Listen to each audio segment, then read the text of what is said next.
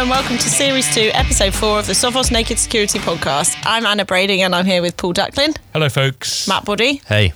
Producer Alice. Hi. And no Mark Stockley, he's out this week on holiday. Coming up on today's show, Duck talks about iPhone holes, I'll be talking about romance scams, and Matt talks about Android malware. What have you been up to this week, guys? I've got obsessed with storage. Oh. Yeah, I've been putting shelves up left, right and centre. I've been putting holes in walls that don't end up being shelves, and my walls end up like a big So Swiss is this cheese. a metaphor for network-attached storage and holes in your firewall? No, nothing so technical. I've just been putting up physical shelves and storing lots of stuff in boxes, and apparently IKEA is extremely, extremely addictive. Matt's Allen key body. Allen Keybody, exactly. Has your robot Hoover been helping with Yeah. clear up? Any holes that I'm drilling, he comes gets along them. afterwards and swoops up that extra. He's a he, is he? Has he got a name? Yeah, Eufy.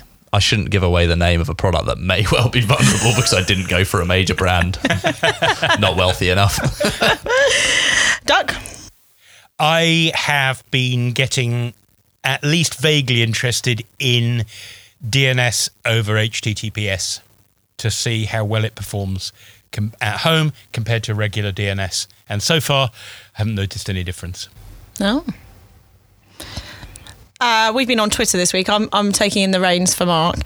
We posted our animation of us chatting about Clippy, and it turns out it's not as hated as we thought, or as you thought, Doug. Well, no, I didn't think it was hated. I just was surprised that anyone liked it. It's not quite the same thing. Quite a few people said that they liked it, though, Teresa, friend of the show, Teresa said she liked Teresa. Clippy. You liked it. Overly helpfully. I love Clippy You and love Teresa. Clippy. Love Clippy. Yeah. Okay, Teresa is brilliant, and she knows everything there is to know, and she's got it absolutely hit the nail on the head. She said, I liked Clippy, that overly helpful little guy from years gone by. There you go. Teresa said it, and that's how it is. May said, Clippy always had my back, and included a gif of him asking if she wanted to save document 1. Michael Curtis, also another friend of the show, said Microsoft should have called Cortana Clippy, so we could all say, hey, Clippy.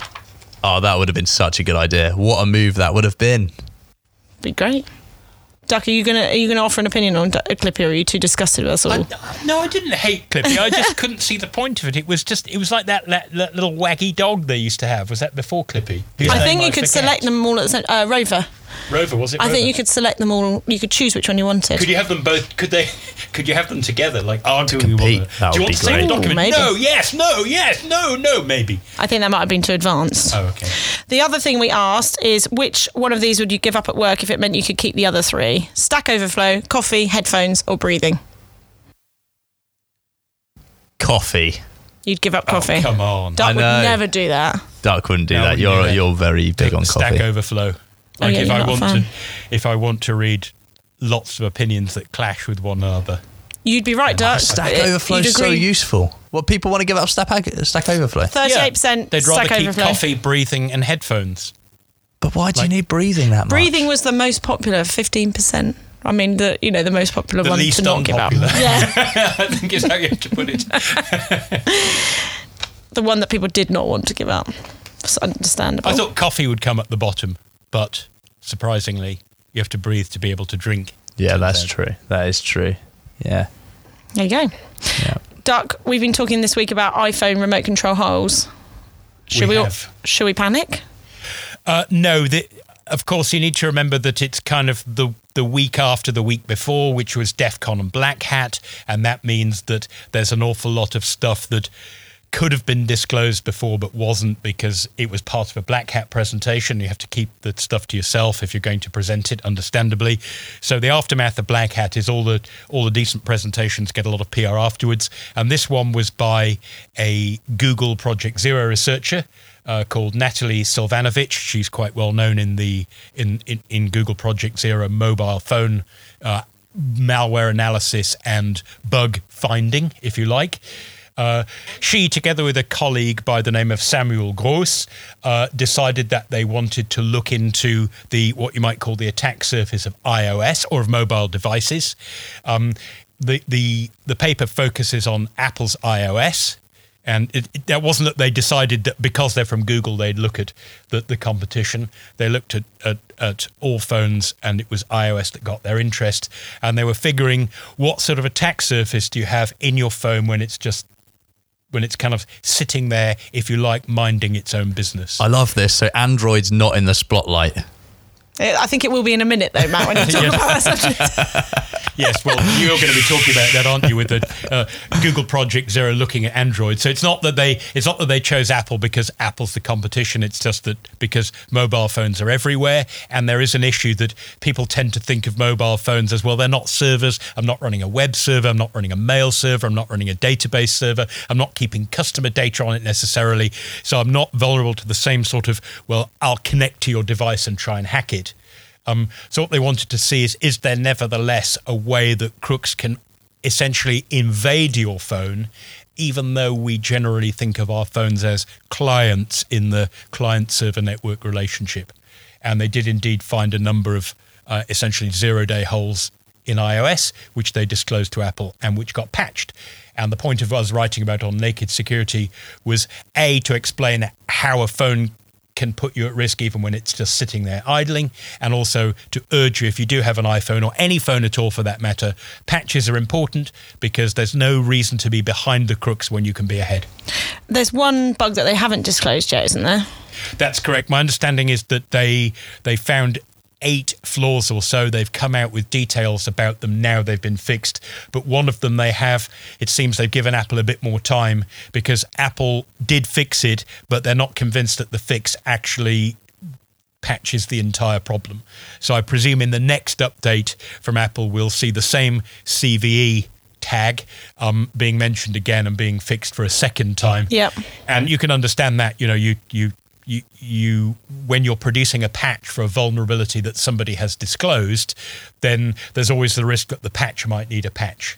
And it looks here as though Apple maybe were a little bit conservative about how much they changed, and therefore it does indeed look like, well, it's not that the patch introduced a new hole, it's just that the Project Zero people seem to think it didn't close the hole in its entirety. So understandably they're not telling everybody, because that might be a step too far. And so what should people do? How do they check if they've got the latest version? On an iPhone, it's pretty easy. Go to Settings, General, Software Update. That's all you need to do. When you go there, it will call home to Apple. It will compare the version of iOS on your phone against the one that Apple currently has. And what you should see is you are running, whatever it is, 12.4, you're up to date, which is just one line. Otherwise, you'll see it, that cog icon, it'll say an update's available. Here it is. Do you want to download it? So even if you've got update automatically turned on your iPhone, or if you've got an Android phone on your Android, it's worthwhile going and doing a manual update check once in a while just to make sure that nothing has gone wrong. Right. Because in a case like this, with these bugs fixed that are what are known as fully remotable holes, the crooks, if they knew these, theoretically could wander in at will. You might as well be ahead. There's no point in being behind, otherwise you're just the low-hanging fruit. Cool, thanks, Doug. And Apple have announced it's upped its bug bounty, hasn't it? Yes, I don't know whether I doubt there's any particular relationship here. In fact, I think the guy in charge of this aspect of Apple's security on iOS, Ivan Kristich, you may remember him. He became well known through the One Laptop Per Child program a decade or so ago. He also gave a presentation at Black Hat at the same time as the Google people were disclosing bugs, saying, well, we're kind of entering a brave new world at Apple where we're actually going to offer you a bit bigger bug bounties. So apparently you could get up to $1 million now, which is pretty much what third-party companies were offering before to buy these things from you without disclosing them to Apple. And the other thing that is, which I'm quite intrigued about, that Apple have done, they're going to open the security kimono a little bit for trusted researchers. Right. And it's going to be possible that you don't have to be a signed-up, dyed-in-the-wool Apple employee to get access to a kind of semi-jailbroken or developer's phone. Apparently they're going to be available to trusted outsiders. So they won't be fully jailbroken, fully open, analyze any byte of anything you want phones. But my understanding that amongst other things, that it's a kind of semi-jailbroken phone where you will be able to do things like freeze the phone and then examine memory. Right. Obviously that's controversial for end user phones, because an important part of mobile phone security is that if a crook steals it when it's locked, they shouldn't be able to freeze it and put a probe on it and suck out what's in memory. But when you're doing security research, for example, if you're probing for an exploit, it's very useful to be able to allow the phone to do a little bit of the operation that you're looking at and to see what's going on. In other words, that way you can see whether it's mishandling data you've sent, rather than that later on you realize something went wrong, but you can't quite put your finger on what it was. So it looks as though Apple, they seem to have updated the speed at which new updates come out over the last few years. They've now upped their bug bounty, and they're going to be providing a better way for external third-party researchers to get a little more ability to look inside Apple devices without having to jump through as many hoops as they had to in the past. So I think that's good news for everybody, really. Great. It's a bit of a no-brainer for them, really, isn't it? Because if they release this platform for third parties to be able to find vulnerabilities on their phones, then it means that they don't have to invest internally in those researchers to be able to look into those vulnerabilities. They're getting free outside advice. Well, not free, but they're getting outside advice. If they're paying $1 million for it. If it comes to nothing, then it's free. But if they find something, then the researcher gets handsomely rewarded, and they get to patch a vulnerability that could have otherwise cost them a reputation. Yeah. Well, I guess, there's a sense of, well, we would say this because we work for a cybersecurity company, but it is nice when operating system vendors kind of invite third-party independent software vendors sort of into the tent a little bit more to work together on looking into security problems, rather than relying on just doing black box testing. And there is a school of thought that says that Apple were kind of between a rock and a hard place on this one, because after all, there have been cases in the past where supposedly there's been a grey market for internal Apple phones where they've leaked out, or someone's managed to steal one or slip it out of the company and sell it. And also, there are tricks that people have done by buying phones and opening them up and fiddling with them that have given them partial access. So maybe Apple have figured, you know what, if people are going to do a half-baked technique that gets them halfway towards having a semi-jailbroken phone anyway, we might as well help them do it properly, because the results will probably be better, more accurate, and more useful and easier to obtain in the long run. So I guess that's where it's come from. It's a sort of, what's good for the goose is good for the gander sort of situation. Yeah, control the situation rather than let it just sort of happen anyway, but be completely uncontrolled by their ecosystem. Indeed. Yeah. Thanks, Doug. I've got a question for you guys. Go on then. Have you ever tried online dating? Yep. Yeah, how do you think Matt and I got to know each other? That's nice. I tried, I won't mention the site because the bug's long fixed. It was a well-known dating site that used HTTPS for everything except fetching images. Right. So somebody sitting in the coffee shop next to you, in theory, could see the images of the people that you were, I nearly said swiping left or right on, but I managed to stop myself in time. I think that you can do that on more than one app now. The good news is that bug was fixed. But it's interesting that you do put a lot of trust in the apps that go with dating sites, because you are sharing an awful lot of data. Even if it's just the images of people that you've looked at, that says something about you that could be useful to someone else. Yeah. So, Matt, how did you know that the people you were talking to were who they said they were? Because they look good in their pictures, obviously. Yeah, there's a photo. Come on. Yeah. Talking of what Doug said, though, I did the same sort of thing. I was looking into an app and found that it was posting everything via HTTP. I think the days of that are kind of gone now, where people use HTTP instead of HTTPS to share your pictures. But you got a good result out of those guys, didn't you? Yeah, you mailed them and said, "Hey, I just noticed this." And, oh, thanks. And the next time you looked, they'd fixed it. Exactly. Yeah. You can't. Good result. Yeah, That's exactly. So the FBI issued a warning last week about romance scams, or confidence scams as they're now called, I guess because it's not necessarily related to romance. But this was particularly around people being recruited as money mules. So how do romance scams happen in general? Well, scammers meet their victim online and they get chatting and they work to establish their victim's trust, sometimes over months and months, and then they hit them with a request for money. So maybe they've had a terrible injury in a far off land and they need money to get home, or maybe they need money for a plane ticket to visit the victim, and then surprise, surprise, they don't turn up. And the FBI said anyone is a target, but they often go after the elderly, widows or widowers, and women, which is weird. Yeah. So like vulnerable people and women. It's big business. So in 2017, over 15,000 people filed a romance scam complaint with the IC3, which is the Internet Crime Complaint Centre, which is a part of the FBI. Is that right? Yes. Yeah. IC3.gov, by the way, very useful website if you're in the US and you wish to report an electronic crime. So it's 15,000 people in 2017, but in 2018 it was 18,000 with a total loss of $362 million estimating. So that's a lot. Yeah. So the latest type of scam, which they've been warning about, is money muling, which is where the victim is convinced to move money around for someone, often by opening bank accounts in their own name. The accounts are then used for criminal activities, which when they're flagged by the bank, the account will either be closed or the victim will be convinced to open a new account, or the scammer will just move on to their next victim. And I guess technically then that's moving the scam from the romance bit builds up the trust. The dating site is where you tend to reveal things about yourself, like photos anyway. You're not thinking about money. Well, the example that they've given, one example from the IC3, is that the scammer claims to be a European citizen or an American living abroad. After a few months of developing trust, like you were saying, the scammer tells the victim about a lucrative business opportunity. There are investors willing to fund the project, they say, but they just need a US bank account to receive funds.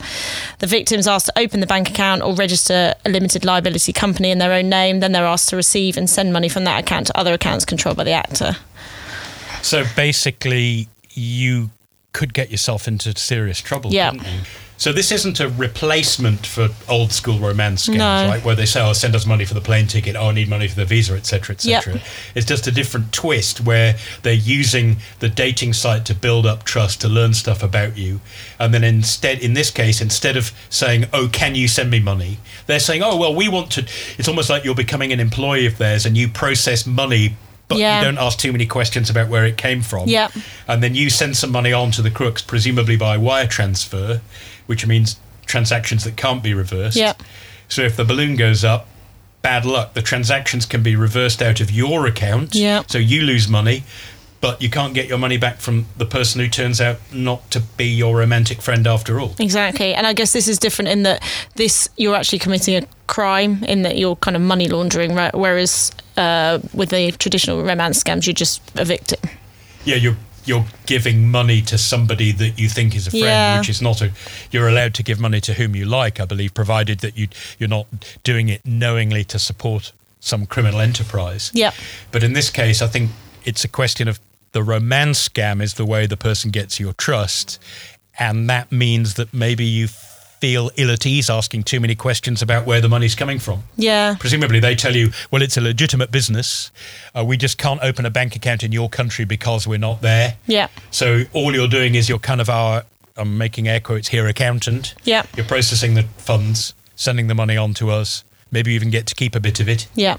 So it's almost like the romance scam reversed. Instead of sending out money, you're actually earning money. And these guys are convincing, so maybe you wouldn't even if they're targeting vulnerable people, they're not necessarily going to be suspicious at all if these guys are good enough, which you should be. No, and I guess people have learned to be suspicious of emails that come out of the blue saying, would you like a job processing money for us? And you go, no, of course not.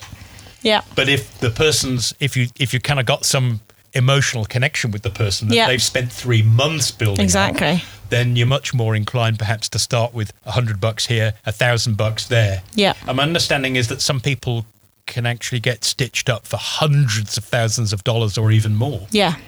It's crazy amounts. Yeah. So some tips that the FBI and we've also offered are, don't believe what you read. So if someone's the old classic, if someone seems too good to be true, they probably are. And use your best judgment, because these people are cunning, as we said. One of the tips which the FBI offered is that if they immediately try and take you off the platform onto another messaging service, be wary. But we don't necessarily agree with that, do we? Matt, you're the experienced online dater. So I did meet my girlfriend through a dating application. And I think when you're on a dating application, you quite often want to come off of that dating application. Yeah. to be able to carry on talking with that person, because firstly you can get some social media details off of them, so you can verify that their social media hasn't been created 2 minutes ago. And secondly, you may get some sort of verification that they do actually have a number, and it's a British number, or if you're in Britain, or if you're in America, it's an American number, it's not somewhere in the Middle East or something. And then that number would be associated with social media accounts, and they'd have a picture on WhatsApp or whatever other platform, so you can verify that it is them. So it makes you feel more confident about the person that you're talking to is actually real, and you can do your own verification. I get where the FBI is coming from there, because my understanding is in many of these cases where the crooks meet you in what you might call social network environment X, instead of letting you drift off to Y or Z, so, they say they meet you on Tinder, and then you say, well, let's start talking on WhatsApp /Instagram /Twitter, look at my Facebook page. My understanding is very frequently they'll say, look, actually, I've got something. They start making it really private really soon. And then what they want to do is they want you to move off social networking, the more public platforms entirely. And then they want to talk to you entirely by email and warn you, by the way, I've got this great opportunity coming up. Don't tell your buddies, don't tell your friends, don't tell your family, keep it to yourself. So in other words, it's not that they're saying don't use other platforms. It's be very wary if the only conduit you've got to them is one where they control the information you receive. Like when you go and look up their phone number, if the only way you've got to find it is an email they sent you with a phone number in it, then it's kind of going to say exactly what they want to. So I get the point of the warning. But I agree with Matt that there's an awful lot you can learn about someone if you go looking for them in a way that they don't control. Like, where are they on social media? What do they do? Where do they work? Are they on LinkedIn? All of that stuff.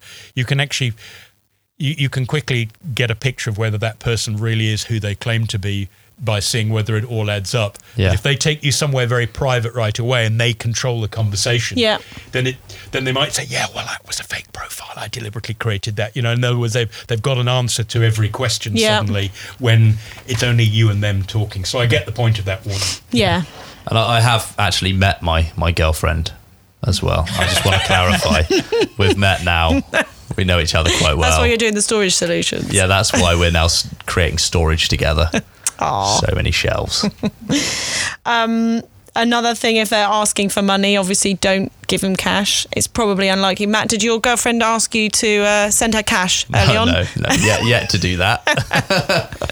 So that's one way of being suspicious. If someone starts asking you to send them cash, don't give them your credit card details, don't give them your bank account, don't give them your social security number or any PII they don't need. Absolutely. If you're processing funds for somebody else, then you kind of are their employee. If you've never met them and they're just sending you money, you do have to ask yourself, where do I think that money comes from?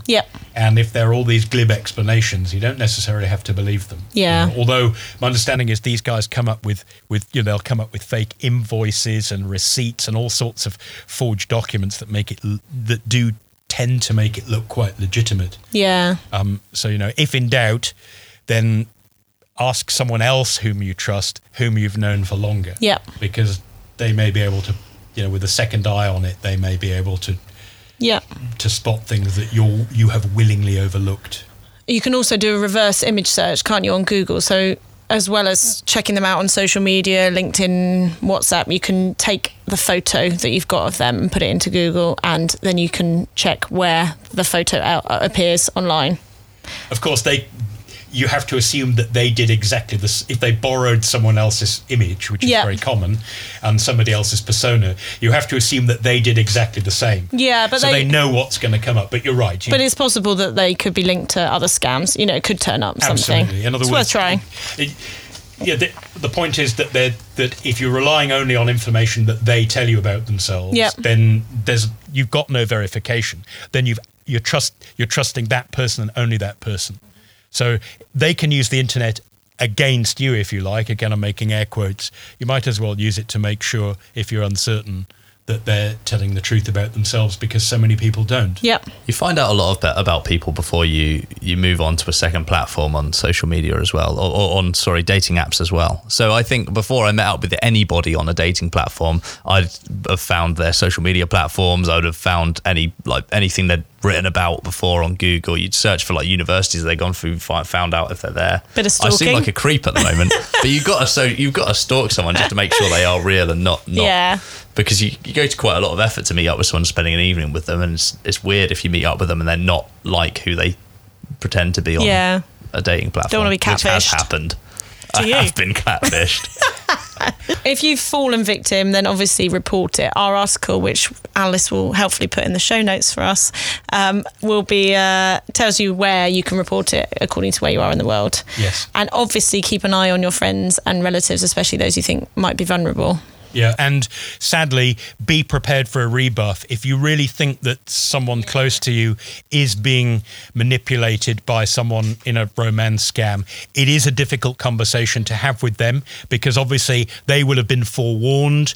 Hey, your family will try and get involved. They'll try and, the usual, the whole Romeo and Juliet situation may arise. So, don't steam in and just diss the person right away, but do be prepared for a tricky ride if you try and counsel someone where you think it's pretty obvious they're being scammed. Yeah. But stick to your guns, because, as you've said, what was it, $320 million? 326, yeah. In the last year alone. Wow, that's a lot. Yeah. I may have to just go out of the room and check my bank account transactions. Have you been sharing your PII again? Yeah. Do we have a shared bank account? No, we're okay. Matthew. Yes? Google's warned I felt like I was in trouble then. I've never called Matthew. Except for my mum when I'm in trouble. Matthew. Google's warned that many Android phones are coming preloaded with malware. That is right. Is that because Android isn't as good as iPhone? No, it's not. So this is. I like the way this is going. Fight. So this has come off of the back of another Black Hat presentation last week on Thursday. Well, Thursday the 8th of August. It may not be last week by the time you listen to the podcast. But Google's Maddie Stone, who's now a part of Google's Project Zero, gave a presentation to try and give some transparency towards the kind of process that goes on behind the scenes at Google. Because I think it looks as though she's relatively recently become a Google Project Zeroer. Right. Before that, she was a security researcher for Google, looking at understanding the kind of malicious behavior of apps that are going onto the Google Play Store or apps that are included on mobile devices.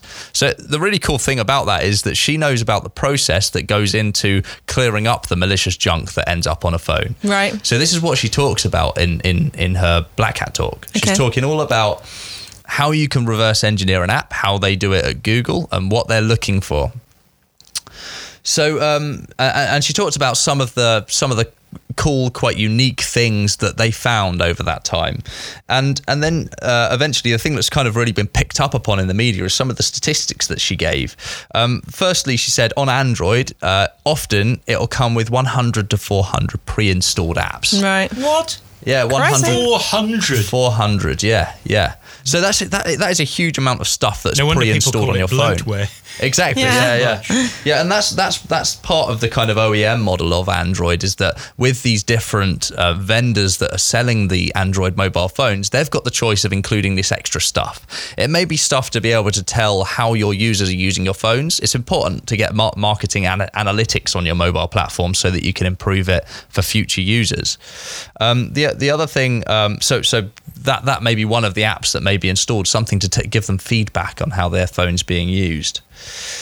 Now, the problem with pre-installed apps on phones is that it's much more difficult to remediate than one that's installed by yourself, because as we've discussed before on this podcast, or possibly series 1 of the podcast, is that when an app's pre-installed, sometimes you don't have visibility of it. It may be headless. It may not have an application appear there on your phone. So when you go to settings apps, it might not even show up in that list.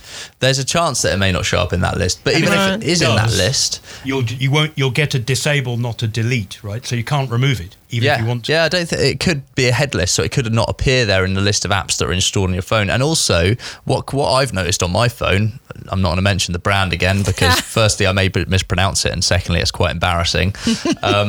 But on my phone, there are quite a few pre-installed apps that you can't disable and you can't delete from the phone. So the pre-installed apps, you could quite often you can't uninstall them from the device. They're That's just right, there. because normally you go settings apps, and then you go into an app that you've installed. There's a delete or remove button. Yeah. And then if it's pre-installed, there might be a disable.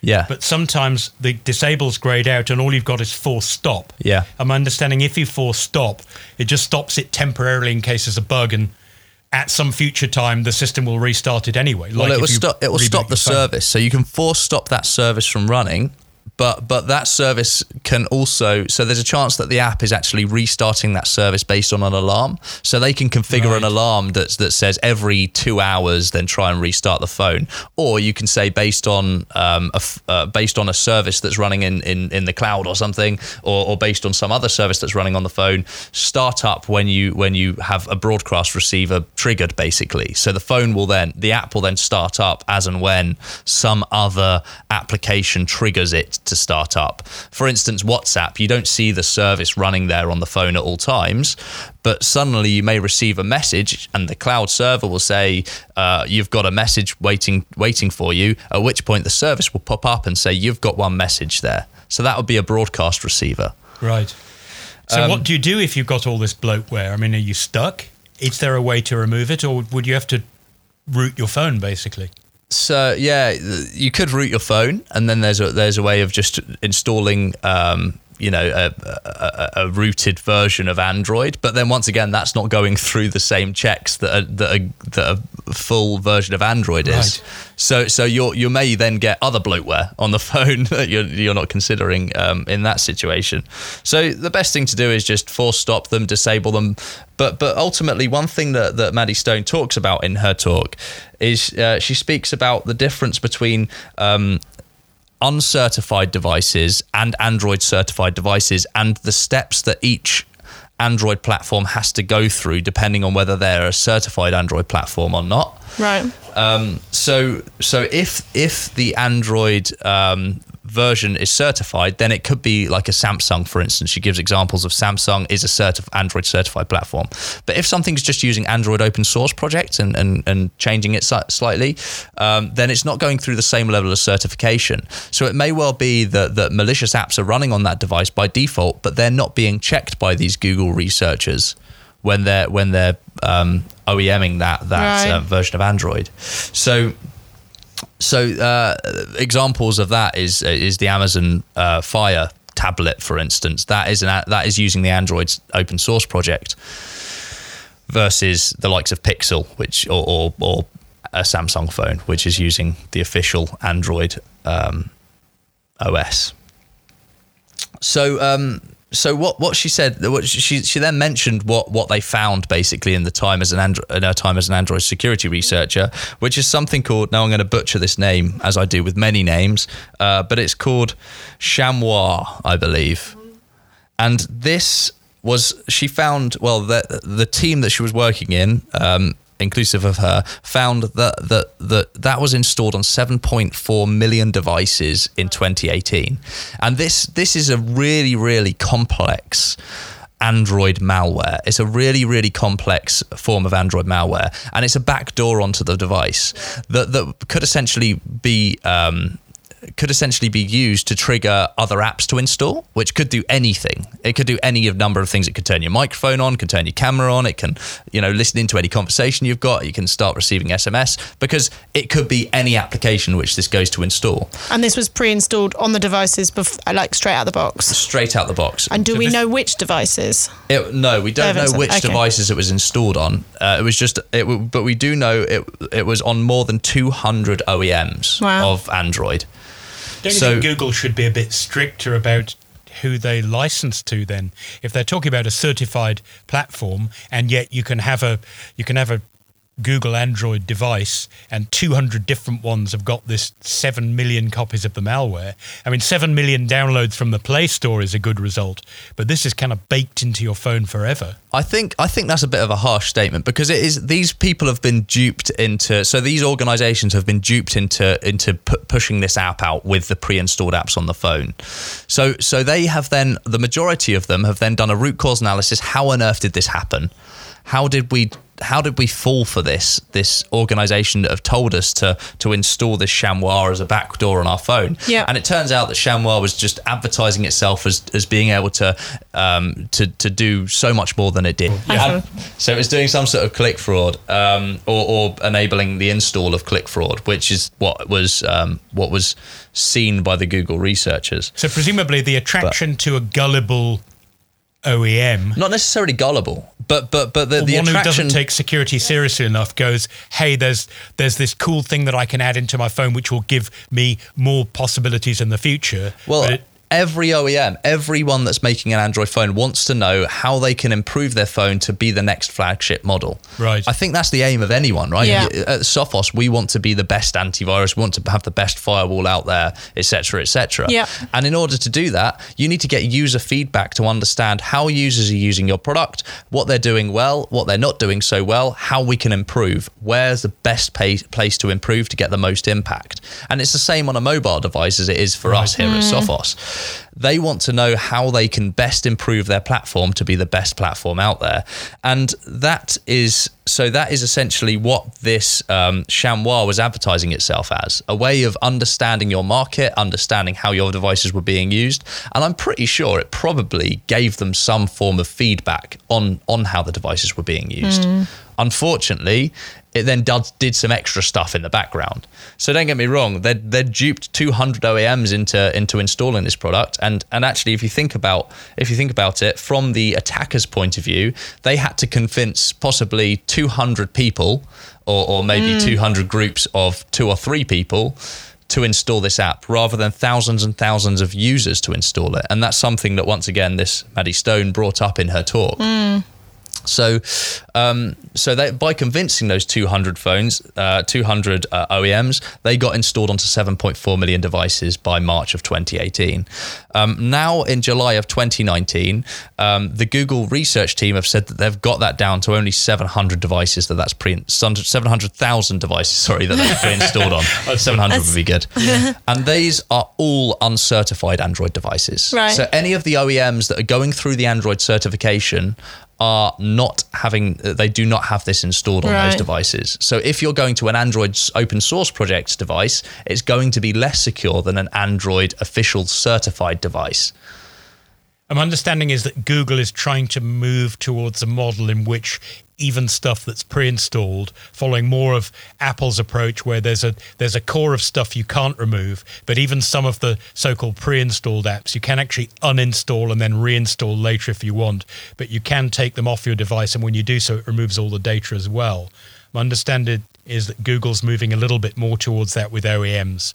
So presumably, when you go into that settings apps, as time goes on, there'll be more and more sort of bloatware apps that you can remove easily if you wish. I don't know, if I'm honest, but I mean that sounds like something that Google would do. Yeah, it's a security focused feature that I'm sure that they'll look to implement in the future if it's not implemented. That way means you can measure what's going on your phone if you want, but so it isn't quite opt-in, but at least it means that people who want to remove stuff, perhaps to make room for songs or videos or other apps, can do so. Yeah, because I know that's a complaint we often hear on Naked Security from people who've bought an Android device that's full of bloatware. It's not so much that, well, it could be badware, it's just that I bought my phone to store things like my music and my photos on, and it's full of these apps that I'm never going to use. I want to choose my apps and I want better control over it. Yeah. So that would improve security at the same time. So what can users do that are looking when you're looking for a new Android phone? What should you be looking for? You should look for an Android certified device. Right. You could probably Google is this, or use any search engine. Yeah. Is this model of phone? Is this model of phone? This model number of phone Android certified? Okay. And if it is, it goes through that rigorous testing procedure in order to get stuff out to you. And if it does come with some pre-installed badware, then that will likely be uninstalled by the OEM at some point. Okay, cool. Working with Google. And for all that people go, oh, well, I don't really need an antivirus on my Google phone. Sophos Mobile Security for Android is completely free. Yeah. And it does provide you with a way of vetting apps that you download, whether you sideload them, download them from off-market or from Google Play, but also has an option that lets you scan the system apps, the stuff that's already on your phone. Yeah. So if you want to, you can go and get a second opinion about the stuff that's on your phone in case something comes to light afterwards, as seemed to happen in this Chamois case. Well, as a base, you should make sure that Google Play Protect services are switched on, and then if you want to go above and beyond, then that's where Sophos Mobile Security comes in. Great, thank you. We've had some questions on social media. Jackson Peter 160 asked, what is the best way to go from high school graduate to cybersecurity employee? The obvious answer is, well, you should go to college or university and study to be a cybersecurity guy. That's a start. Not everyone wants to go to college. Not everyone can afford to do it. But whether you do or not, I think it's important to teach yourself in the background. In other words, if you're really keen on cybersecurity, you can almost adopt it as a hobby as well as a potential job, because you can have an awful lot of good, clean fun actually helping the community get ahead. And there are loads of free tools, free training suites out there, decent videos, lots of free reverse engineering tools, even one called Gehidra from no less than the NSA, if you want to get into decompiling programs, and all sorts of other tools that we've spoken about before. So basically just throw yourself into cybersecurity and join the community. There are plenty of us who could do with your help. So Chris Young 2985 asked, what are the basics I should be explaining to someone about how to secure their online life? Two-factor authentication, password manager. Yep. +1. I agree with that. Yeah. If you use those two things, then you should have a good base level of security online. Yeah. Okay. Yeah, it's true, isn't it, that there are all kinds of clever things you can do. I'm going to stop this exploit. I'm going to run this amazing software, but actually, in very many cases, it's putting your password into the wrong website or choosing your cat's name because it was kind of convenient. You can see why people take those conveniences.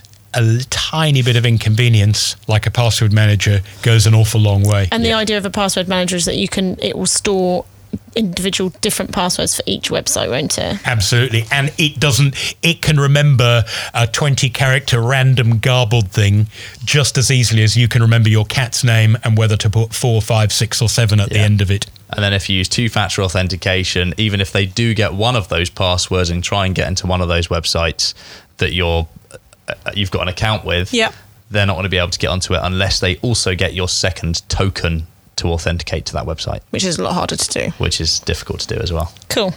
And then Alan Arani said, do y'all expect mobile devices to play a stronger role in cybersecurity anytime soon?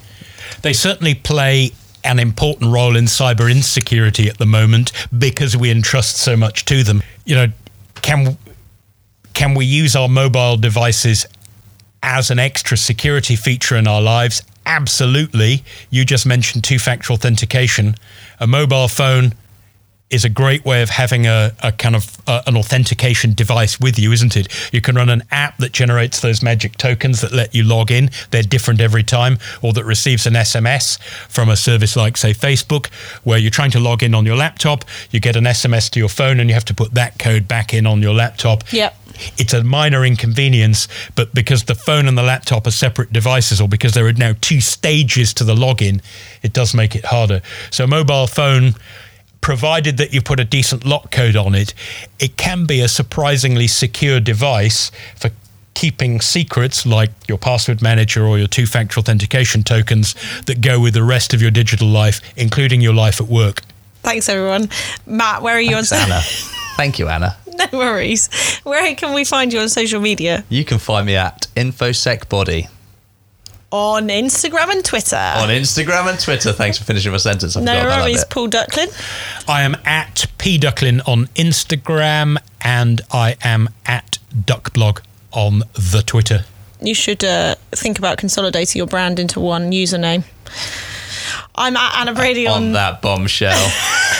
Just a bit of marketing advice there for you. I'm at Anna Brady on Twitter, and we're at Naked Security on all the platforms. All the platforms. Look at that consolidation. Thank you to Alice, our podcast producer, who has looked interested throughout the whole of this podcast. Huzzah! It's a skill of mine to just show how interested I am. It's great.